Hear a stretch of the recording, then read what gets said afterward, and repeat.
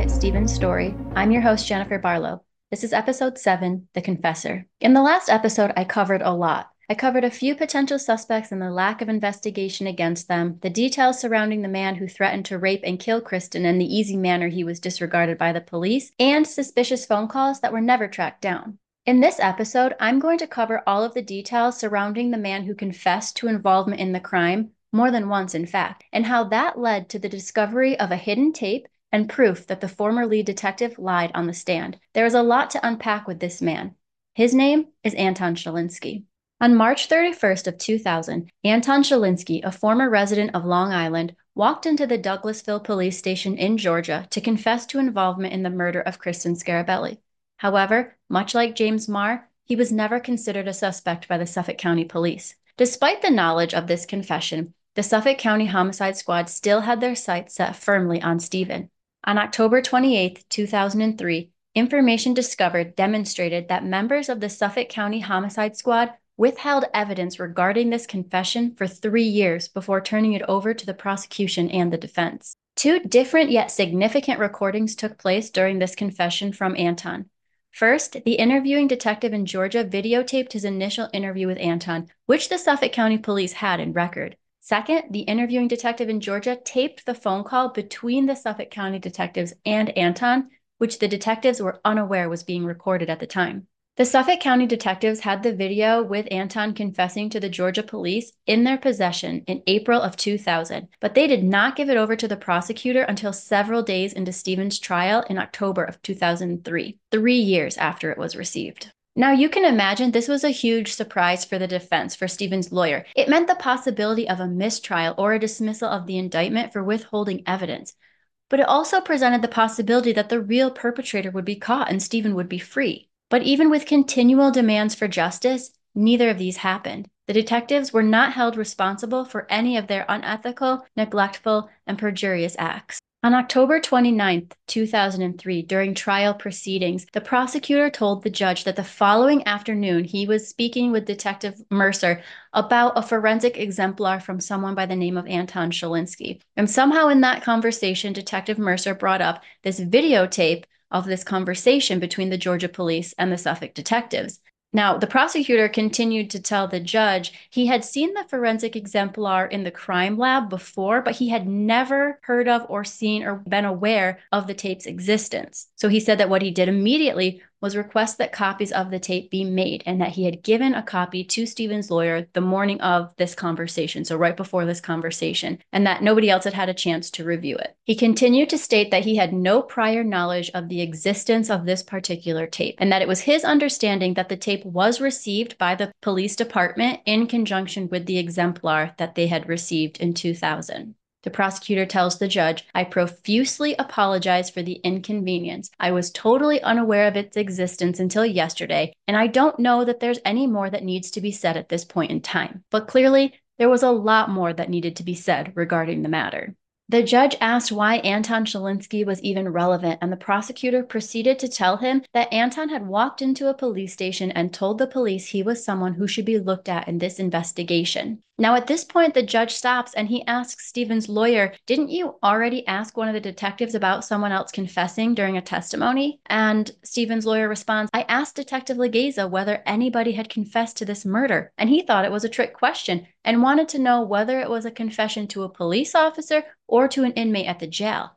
Stephen's lawyer continues, "But I wasn't specifically referring to Anton because I didn't know that he confessed or implicated himself in regard to the murder. He didn't know until that morning when Mr. Collins told him about the videotape. He said that he was actually referring to somebody else during that line of questioning." Stephen's lawyer continues to state to the judge, he says, "Your Honor, I accept the representation of Mr. Collins as an officer of the court, but the fact is that all this information was well known to Detectives Legeza, Mercer, and Sergeant Doyle and the Homicide Squad for years." And the prosecutor cuts in and responds that he needs to point out one thing, that they have to take Detective Legeza out of the equation because the day that the video conversation happened, the day that Anton Shelinski walks into the police department was Detective Legeza's last day in the Suffolk County Police Department. But he says, as regards to Doyle and Mercer, I'm not making that caveat. At this point, Stephen's lawyer presents to the judge his argument that this was clearly Brady material, as both the lead investigator and the supervisor of the homicide squad both had this information and withheld it, which he argued severely prejudiced his ability to defend Stephen. He went on to elaborate on all the questioning and investigating that he would have done with Anton had he been privy to the information. Stephen's lawyer stated, and to the extent that there was Brady material in this case for years that I submit was deliberately withheld by the homicide squad, this is outrageous. It is prejudicial to the defense. It is something that is just unconscionable. And then he goes on to say, I respectfully submit that the interest of justice would best be served by dismissing the indictment in this case. The judge responded by agreeing that without looking at and reviewing the tape, it did seem to constitute Brady material. Now, Brady material is any evidence known to the prosecution that is favorable to the defendant's case. Suppressing that evidence that favors the defendant violates due process. At this point, the prosecutor says that he is physically sick over the situation and reiterated that he had no idea of the tape's existence. The prosecutor went on to argue that it may not be Brady material since the DNA exemplar eliminated Anton, considering his DNA was not found on any items collected, and that information was in the paperwork. However, we already know that there's no way to say he is eliminated simply because of the button. We've covered, and the detectives have already agreed in testimony, that without proof that the button was connected to the crime, nobody could be ruled out by that comparison. Also, not all of the unidentified hairs were tested against Anton's. Stephen's lawyer was furious and he stated, this is outrageous, this is misconduct. This is a deliberate attempt by the police to prevent the truth from being told in this case, Your Honor, and that's why I'm moving for a dismissal of the indictment. Even still, the judge concluded that application is denied, and then he expounded upon his ruling. He said that he believed the moment that this would be a lot more crucial would be if Detective Mercer and Doyle and all of the detectives had already testified, and this information wasn't revealed to anybody at that point. Then he said he would give real serious thought to the application. But he continues to tell Stephen's lawyer, but here you have an opportunity to cross-examine them and make those exact points that you're making to me now. Why did you not turn this over, etc. So the application to dismiss the indictment is denied. Stephen's lawyer, clearly unpleased with the ruling, stated, Judge, I want to say in the alternative, I'd ask for a mistrial. Once again, he received an unreasonable response. Yes, denied. Thank you. The judge did have the ability to dismiss the indictment, and I'm not a lawyer, but it does seem strange to me that instead of taking matters into his own hands, he told Stephen's lawyer that he would just cross-examine the detectives and ask them why they hid the tape. It felt like he didn't want to do any of the work, so he was leaving it up to Stephen's lawyer to take care of. I think this was a poor judgment call. The judge did not seem to be taking this seriously, and I think it did prejudice Stephen's chances because the detectives were not held responsible. They were not reprimanded by the judge, so the jurors didn't get to see how serious this really was. They only got to see the cross-examination in which the detectives could only be asked why they withheld the tape. But then they got to sit there and point fingers at each other and say they thought somebody else took care of it, etc., which lightens the seriousness and gives them an easy out for outrageous actions that border on a violation of due process. It doesn't have the same impact. If the judge had taken matters into his own hands, that shows everybody how serious this is. But simply saying, instead, let's just cross-examine the detectives and ask them why they did this, it opens up the possibility for them to lighten the situation. Oh, it was a mistake. Oh, I didn't realize. Oh, I didn't know. And the jury gets to hear that part. They don't get to hear all of these conversations that are happening on the record, but in judges' chambers outside of their scope of knowledge.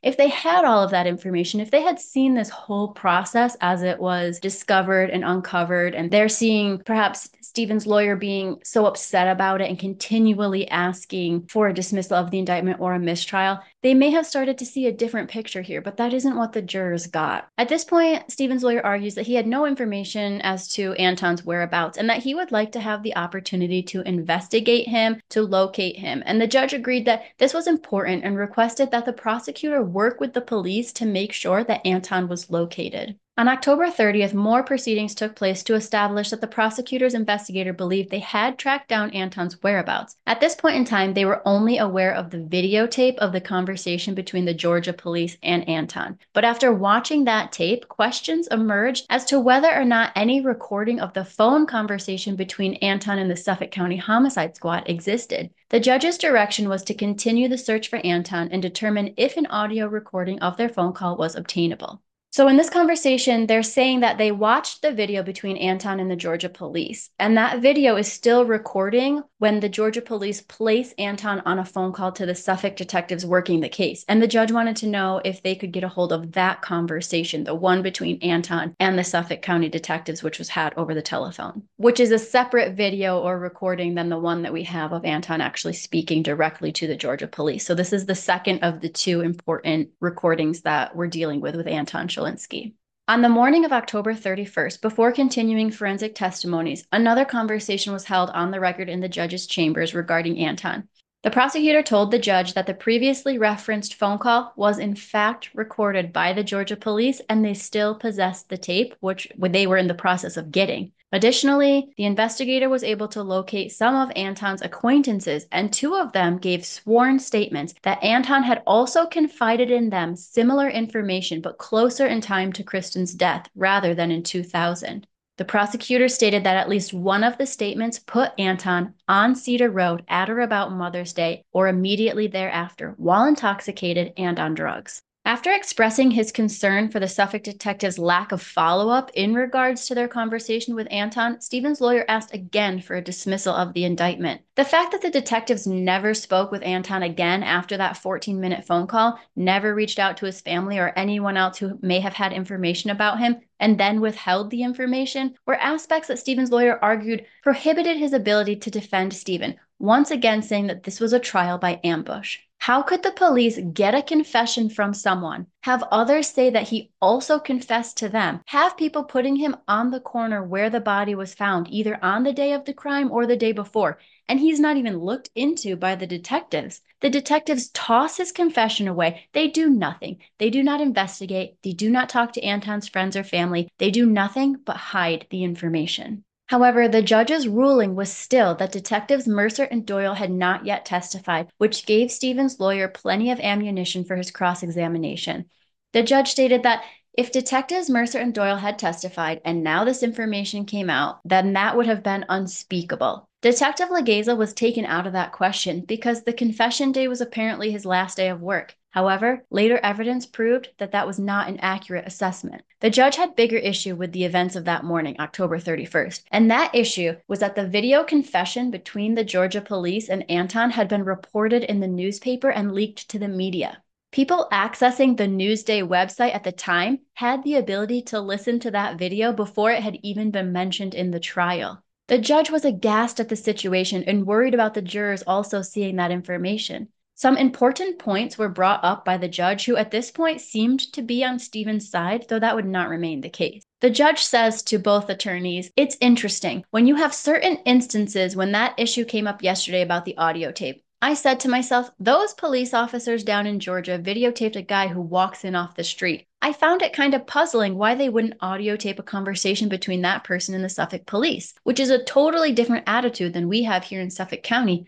where they don't videotape anything." And of course, that's always grist for the mill, because I think it makes a lot of sense to argue in front of the jury, well, isn't that the best way to preserve something? Apparently, those people down in Georgia, though, they certainly don't have the volume of cases we have here, but it seems to me that they're pretty professional. And then he goes on to say, "I don't say this lightly, but Mr. Soshnick, I think you have been presented with a great opportunity to challenge the credibility of these officers and everything else on cross-examination. If you didn't, then I'd be faced with a very serious problem." So again, the judge knows this is wrong, and he's making Stephen's lawyer do all the work instead of taking serious action at the time when he had a chance. And he's actually foreshadowing one of the biggest issues that would develop in this case. Nothing from Stephen's 6 hours in interrogation was recorded. He is calling out the Suffolk detectives, but he isn't actually holding them accountable. The judge goes on to express that the Suffolk detectives should have been embarrassed and that their reputations were at stake. On the morning of November 3rd, 2003, additional proceedings took place before the trial resumed,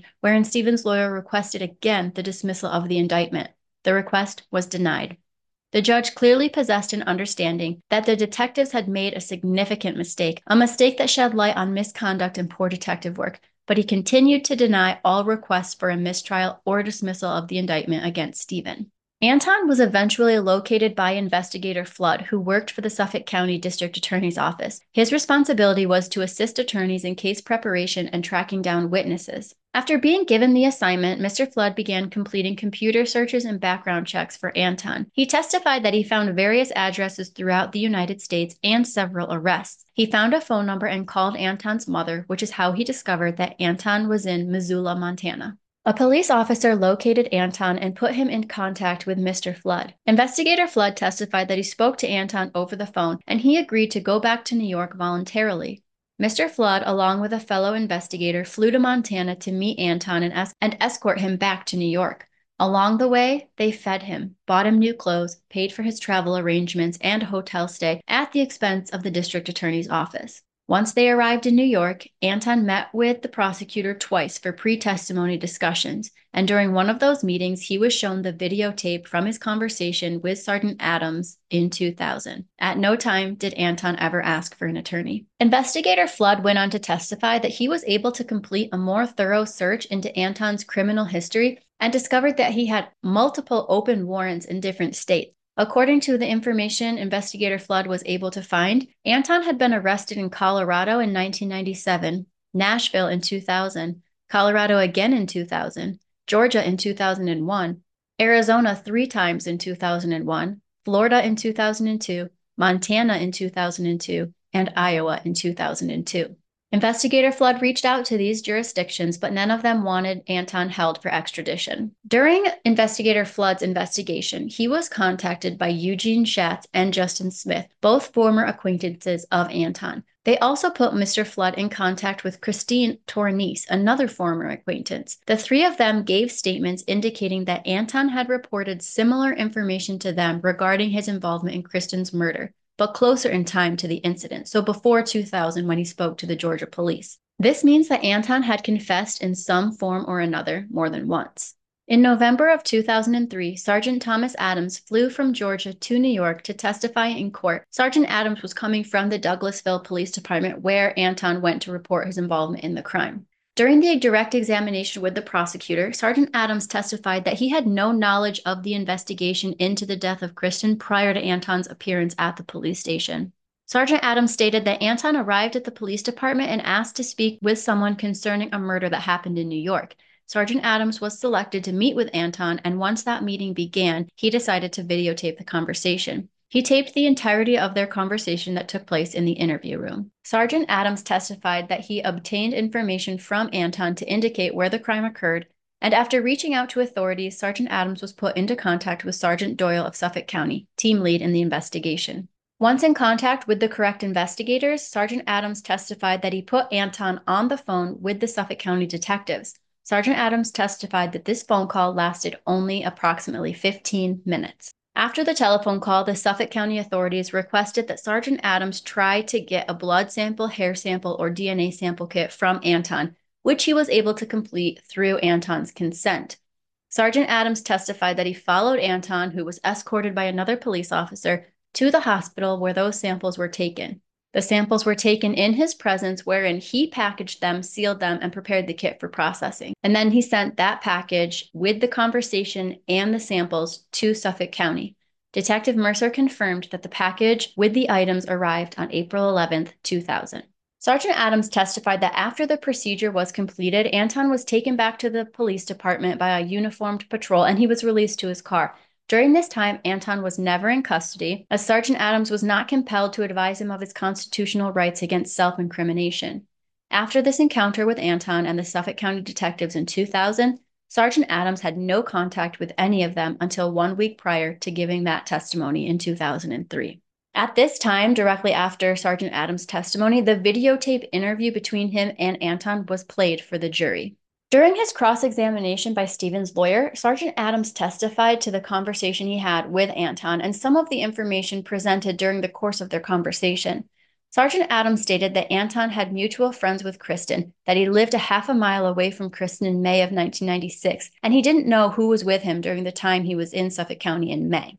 Stephen's lawyer asked Sergeant Adams, "Did he strike you as somebody who came to get something off of his chest?" To which the sergeant responded, "I believe he did. Yes, sir." Sergeant Adams testified that Anton confided in him that if he were a police officer investigating this case, he would view himself as the prime suspect. And not only that, but Anton also said he thought he did this murder. Sergeant Adams continued to testify during his cross-examination that to his personal knowledge, no one from the Suffolk County Police Department ever went down to Georgia to speak with Anton. Nobody from Suffolk County Police Department ever went to Douglasville to speak with Sergeant Adams himself regarding the interview. At the time of the interview, Anton's parents were also living in Georgia, and to Sergeant Adams' knowledge, no one from the Suffolk County Police Department ever went to Douglasville to speak to his parents. On November 5th, 2003, the audio tape with the phone call between Anton and the Suffolk County detectives was given to the prosecutor by Sergeant Adams. The tape was to be given to members of the New York State Police who believed they had the appropriate equipment to retrieve the audio conversation.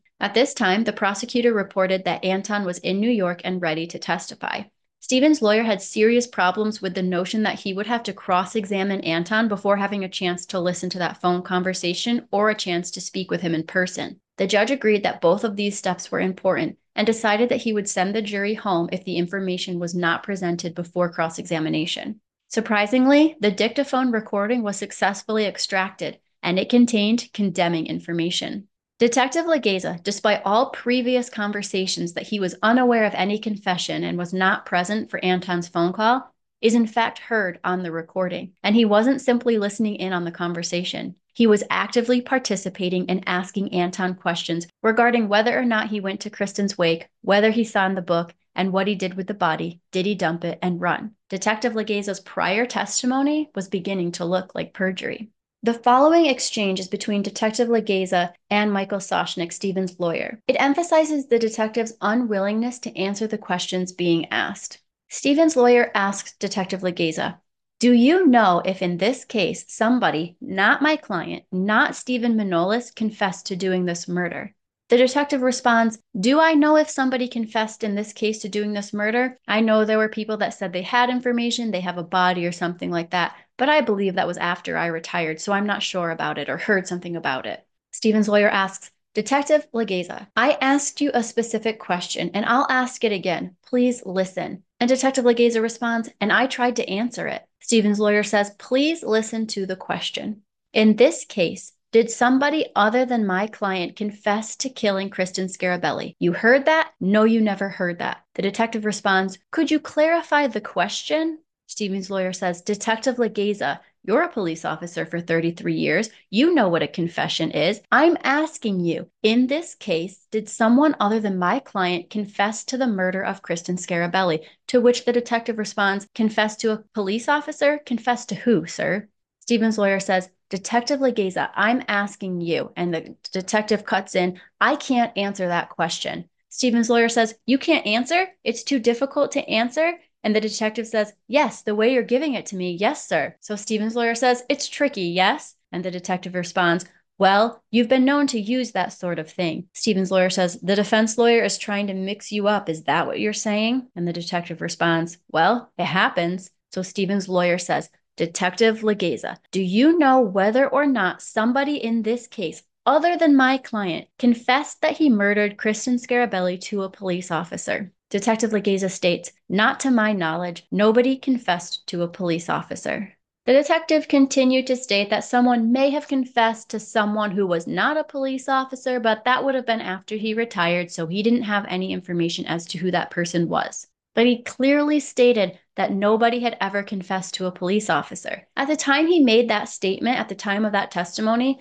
the judge and both of the attorneys were unaware of Anton. During the proceedings in which this testimony is brought up again in regards to the audio tape, Stephen's lawyer states, "Detective Legeza's answer in the most favorable light to him was evasive, and in the most unfavorable light was perjurious." Stephen's lawyer goes on to tell the judge that he believed too much had happened in this case to give Stephen a fair trial, and he says, "Based upon the prosecutorial and police misconduct, a dismissal of the indictment in the interest of justice is compelled." And finally, Your Honor, as a footnote to this application, I now know why the Suffolk County Homicide Squad does not tape record interrogations. The reason is they are afraid that the confessions they record may be their own. And that statement would become one of the biggest arguments for the defense. The judge had previously stated that if the detectives had already testified and then this information was released, he would consider it unspeakable, and that if all the detectives had already testified, he would give real serious thought to the application for a dismissal of the indictment.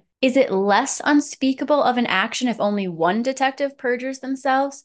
Even though he understood the seriousness of this action, the judge denied Stephen's lawyer's application for a dismissal, and he simply stated that Detective Legeza must come back and be re-cross-examined before the end of the trial. But guess what? Detective Legeza was never called back to the trial, and he was never present at the second trial at all. The judge's decision in that moment to again deny the request for a mistrial, even in the midst of serious misconduct by the detectives and potential perjury, had a significant impact on Stephen's fate. He allowed the trial to continue, which only further emphasized the lack of investigative prowess and effort by the Suffolk County detectives, especially in regard to Anton.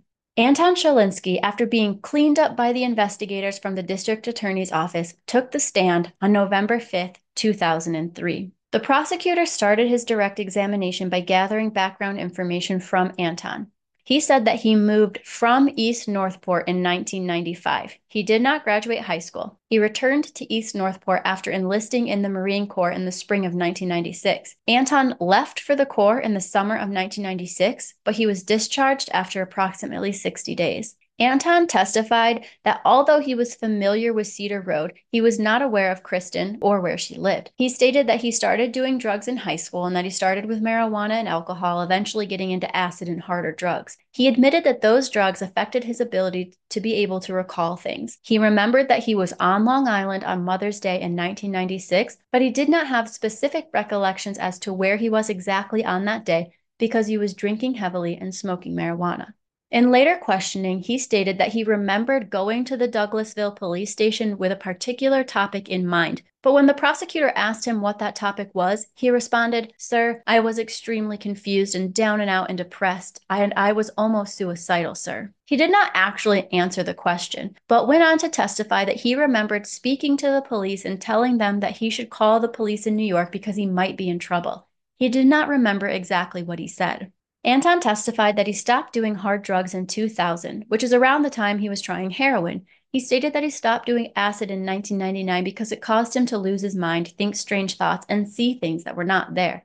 He decided that he wanted full comprehension of what was going on around him. However, he did not stop drinking. At the time of his testimony, he was still drinking excessively and considered himself an alcoholic. When the prosecutor asked him, "As you sit here today, Mr. Shelinski, do you think you killed Kristen Scarabelli?" He responded, "No, sir."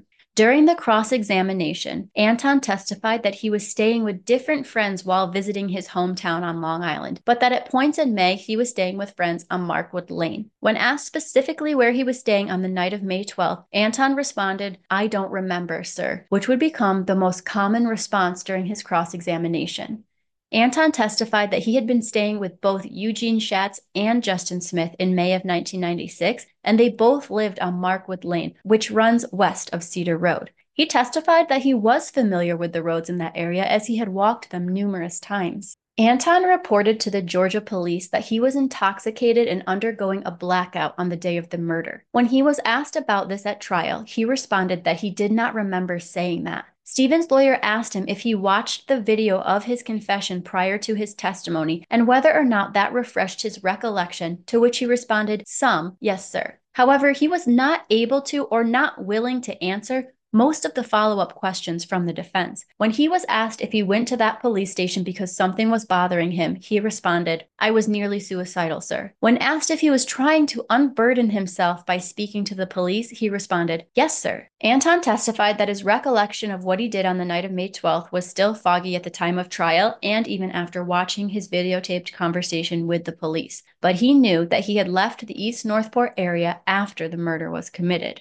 Once he left the area, Anton testified that he went to stay with a friend, Christine, in Syosset for a few days before heading to Parris Island for military deployment. This departure from East Northport took place in May of 1996, though Anton did not remember the exact dates of any of these events. Anton was asked by the defense whether or not he had ever discussed his involvement in the murder of Kristen with anybody else, to which he responded, "I had discussed having people turn me in for reward money." Stephen's lawyer asked him if he had specifically reported his involvement to his friends Justin Smith, Eugene Schatz, and Christine Tornese as far back as 1996 and 1997. Each time he was asked about this, Anton answered, "I don't remember, sir." Christine Tornese did take take the stand to testify, and she said that she was not aware of where Anton was on the night of May 12th, 1996, the night of the murder, but that he was with her the following evening, May 13th, when he needed a place to crash for the night. She said that she picked him up in Suffolk County and drove him back to her home. She had no knowledge of where he was or who he was with the following evening, May 12th. Although Eugene Schatz and Justin Smith did not testify in this trial, they gave sworn statements to the DA's investigator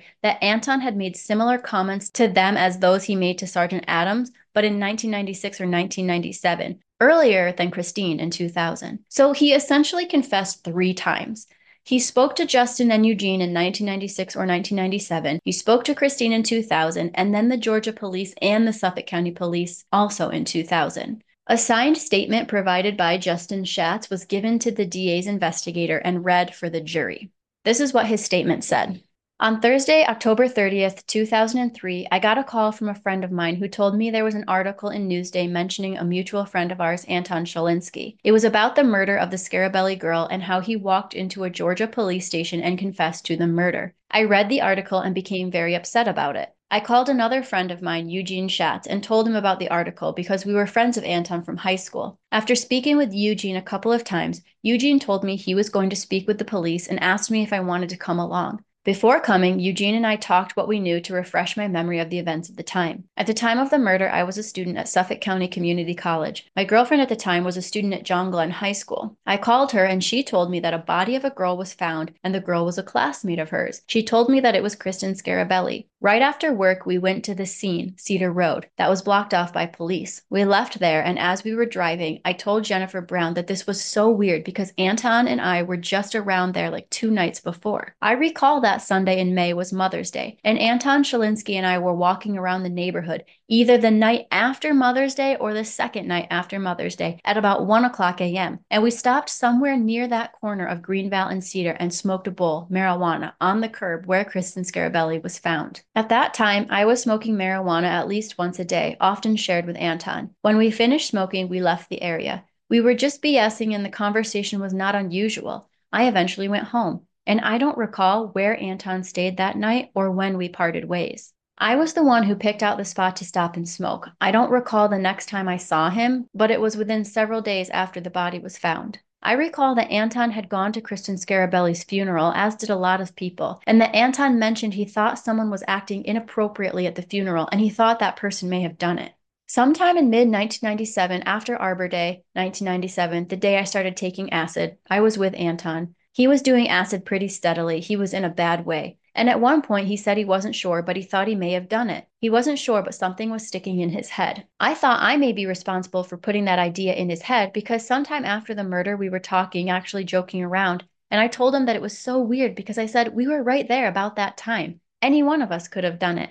I think I may have planted that thought in his head. At this point of his life, Anton had no place to stay and was staying where he could. He said prison was not a bad place, a place to sleep 3 meals a day. He suggested we turn him in and collect the reward that was being offered. Sometime in January 1999, I stopped to see Anton at his parents' house in Georgia. I was with my friend Donna. We only stopped there for about 2 hours and there was no conversation or mention about the Scarabelli case. From the first time Anton mentioned he thought he may have been involved in Kristen Scarabelli's death, no one took him seriously. It was chalked up to the weird way that Anton thought and looked at things. Just as there were times that he thought he did it, there were times he would say he thought he did not do it. I have read this statement of 3 pages and swear it is true and accurate to the best of my knowledge. It bears the signature of Justin Smith and is notarized by Robert C. Flood, the investigator for the district attorney's office. Although Anton told Suffolk detectives over the phone in 2000 that he had never discussed his involvement with anyone, and at the time of trial he only said, "I don't remember," his friends were able to piece together the fact that he did speak about his involvement. He was most definitely in the area on the night of Kristen's murder and on drugs.